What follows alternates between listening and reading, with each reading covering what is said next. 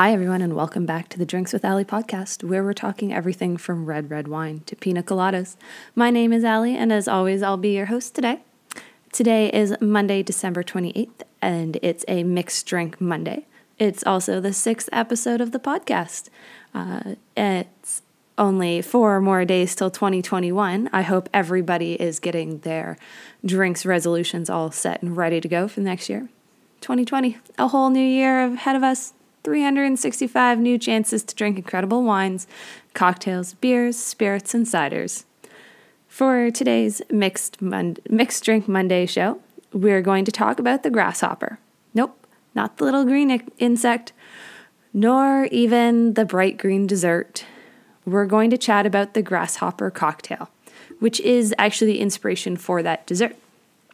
So, over Christmas, our family was planning a Christmas Zoom meeting because we all live separately across the entirety of the country, with a competition for the most colorful drink. Wanting a green cocktail to go with the red of my poinsettia cocktail that we talked about last week, because, red, white, and maybe a little green from some eggnog makes Christmas colors, or the Irish or Italian flags. Either way, we needed a green cocktail for this competition. Enter the often maligned poor little grasshopper cocktail. Today, we will talk a little history of the grasshopper, a little bit of pop culture referencing, and the classic recipe, and a couple of variations on said recipe. So, let's dive on in. So unlike many pre-Prohibition era cocktails, whose histories or original stories and in many cases original ingredients have been lost or often fought over, so meaning multiple people or places, different bars, claim to be the original creator, the grasshopper really has an undisputed history, which is, like I said, super duper rare. And in the case of a lot of pre-Prohibition era cocktails, we can't even get the ingredients anymore. They just aren't made. The companies have gone out of businesses. The recipes have been lost. We literally can't recreate those. So bartenders are often trying to reinvent those classics with new ingredients that we can actually get a hold of now. But not the case with the grasshopper. Invented in 1918, so a little over a year before Prohibition began in the U.S., but where the grasshopper kind of has its storied history in New Orleans, they didn't see Prohibition until 1925. So it had a few more years in New Orleans before it became Prohibition. So it was invented by a name called Philibert Gouchet. The cocktail was invented at a cocktail competition in New York City, though Gouchet was part owner at a bar in New Orleans called Two Jacks. It's in the French Quarter, and interestingly, Two Jacks is spelled TUJAGUE''S. So not exactly how you would think of Two Jacks, but that's how you say it apparently. I did look that one up. So cocktail competition, a bunch of bartenders get together and they are usually given a random set of ingredients and they have to come up with a really cool cocktail. They're a lot of fun. So this is the spot, at Two Jacks is the spot where the grasshopper would call home for the next just over 100 years now. At the competition, the cocktail took home second place, which, like I said, is no small feat, given it was likely a national competition, so bartenders from across America would have been competing. It is interesting to note that Two Jacks has been open since 1856, and was originally open 3 doors down from its current location. It moved there in 1914. So 4 years before the grasshopper first slid across the bar. Two Jacks also introduced the world to the whiskey punch, which is another award-winning, so competition winner, and a very bizarre combo of bourbon, whole fresh egg, heavy cream, orange flower water, and sugar. I'm not sure I could stomach that one, but for anybody interested, I'll drop the link to the recipe on the Two Jacks website in the show notes today, and you can try it out for yourself. So from New Orleans, where the cocktail kind of really had its roots and was well known, especially during the Prohibition era, the next kind of big step for the grasshopper was in Wisconsin supper clubs. So the kind of places you would go for a night, a place with linen napkins instead of paper, and they were famous for having served dessert cocktails. Another one that we see come out of these places is called the Pink Squirrel, which is cream and creme de noix and creme de cacao. Another odd combination. Here, the humble little grasshopper has its third ingredient, which is typically heavy cream replaced with ice cream. Obviously, Wisconsin has a lot of dairy, so why wouldn't they use ice cream? It's often also blended instead of shaken, so it gives it that nice thick kind of ice cream flavor or texture to it. Then the grasshopper kind of falls out of favor for a while as a drink that's either quote unquote too sweet or quote something Granny would sip on the front patio or porch. That is until about, let's say, 15-ish years ago. Okay, total bit of a guess on that age, but knowing that the current cocktail renaissance or revival started in the early 2000s, I would hazard that many didn't attempt the grasshopper until at least a few years into that revival. So it was probably about 15 years ago.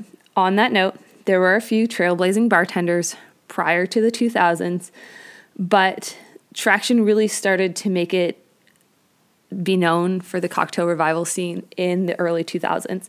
I remember being in college and thinking that perhaps my generation would be the one to revive having a cocktail and drinking for the drink's sake and not for the sake of getting drunk. Little did I know that that would be true. So during that early 2000s period, we do see the grasshopper start to become a bit of a mainstay on cocktail menus. It starts to be revived, maybe modernized a little bit, slimmed down from its original recipe. But at Two Jacks, they've still kept the original recipe. So that's kind of cool. And they've never taken it off their menu. It's always just been there. Alrighty. For pop culture references and the grasshopper. Most notably, it has been made into a pie. So that bright green dessert pie that we know, with its Oreo cookie crust, creme de menthe, and creme de cacao liqueurs, and 2 jars of marshmallow fluff, or an entire bag of large marshmallows and whipping cream. It's a doozy of a pie. I really, really, really want to try said pie. No joke. I love marshmallows, mint, and chocolates, so I think this would be the perfect dessert for me. The grasshopper also appears in 2 very separate and different movies. The first is the 1984 film Romancing the Stone.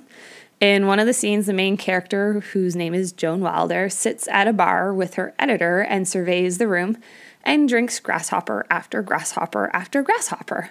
You can tell it's a grasshopper because it's bright green and kind of creamy looking, as opposed to an apple martini, which it obviously looks very thin and martini-like.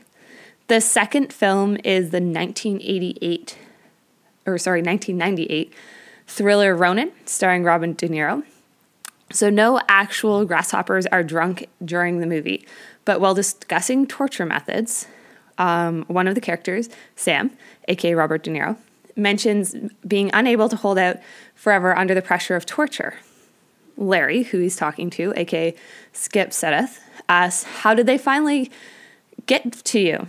To which Sam replies, "They gave me a grasshopper." Sam later gives a recipe of 2 parts gin, 2 parts brandy, and 1 part creme de menthe, which is slightly different than the original and also different than most current recipes that are out there on the market. But you kind of get the idea of where they're going with that one. There are also several episodes of the television show The Big Bang Theory, in which Raj, one of the main characters, is seen drinking the bright minty green concoction at several different bars in several different episodes. So it does get out there and it is seen in pop culture. Just again, it's often maligned and kind of shoved to the side as kind of something that's gross or a little bit weird or something you don't really want to try. But I think it's a cool cocktail. Alrighty, on to the recipe. I'll give you a few different versions of the recipe so you can try them out, and there will be an accompanying blog post for them as well. So first up, we have the classic second place winning 2 Jacks recipe. Though I will say their website does list that it is slightly adjusted from the true original recipe that was the award winner in 1918 due to guest preferences. So you're going to grab your shaker and fill it with some ice, about half full, and add 3/4 of an ounce each of green creme de menthe, white creme de menthe, and creme de cacao. You're going to add half an ounce of brandy and 3/4 an ounce each of heavy cream and whole milk into your shaker. It's a lot of ingredients.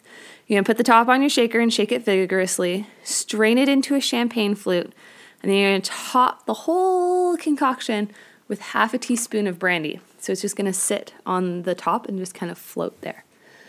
The more modern version, which is the one I use, calls for fewer ingredients and it's a little bit easier.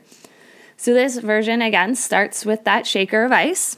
This time we add equal parts, let's say an ounce each, of green creme de menthe, creme de cacao, and cream. We're going to shake them up, strain them into a coupe glass or a small martini glass. A coupe glass is kind of a rounded glass on a shorter stem. Was often called a champagne boob for quite a while, but it's called a coupe. So you're going to strain your drink into that one. It should be noted that your creme de menthe, your creme de cacao should be white or clear, not brown. So you want the white, it's usually called white creme de cacao, or it looks clear on the bottle, not brown, so not like a chocolate liqueur, even though cacao obviously is chocolate. So for riffs or variations on the grasshopper, first up, there's the flying grasshopper that swaps out the cream for vodka. So you're adding 3 different alcohols together and then no kind of mixer other than the ice. So that would be pretty stiff if you ask me. There's the After 8, which adds dark chocolate liqueur to the mix. So equal parts creme de menthe, creme de cacao, chocolate liqueur, and cream. Super rich and sweet, I'm sure. Not sure I'm into that one as much. Then there's the Girl Scout cookie. This one swaps out the creme de menthe for peppermint schnapps, which would be a pretty similar flavor to me, but I'm not sure. Could be wrong. So I will link to the blog post in the show notes. The blog post will obviously have all of these different recipes on there for you. And hopefully that shows up in both the website and on the iTunes listing. Alrighty. So with that, everybody, we will wrap up another episode of the podcast. Thank you guys so much for following along. And if you could hit the subscribe button over on iTunes, I would be ever so grateful. So far, iTunes keeps telling me that there's not enough data to know how many of you are listening and subscribing. If you'd like to get a hold of me, whether you have a question, comment, concern, or a show topic, feel free to reach out to me by email at drinkswithally@gmail.com. So to spell that out, DRINKSWITHALI@gmail.com, or by filling out the contact form at the website, again, drinkswithally.com, so DRINKSWITHALI.com. And you can click on the contact form and shoot me a message there. You can leave a comment on any of the podcast posts or blog posts, and I will see them, and I will try and get back to you ASAP. You can also send me a DM or a PM, a direct message or private message on Facebook, Instagram, Twitter, Pinterest. I would love if we could get some more people over on the Facebook group, or Facebook page, so we could build a bit of a community there and talk some more drinks offline or off the podcast and more online. Don't forget that on Wednesday we will release another Spotify playlist. Haven't decided what we're going to do this week, so if anybody has any ideas, I'm kind of leaning towards bourbon this week. I don't know. We'll see. Just send me a message. Maybe we'll get your Spotify playlist going. With that, have a great week, everyone. Fill your glass with something tasty. Cheers.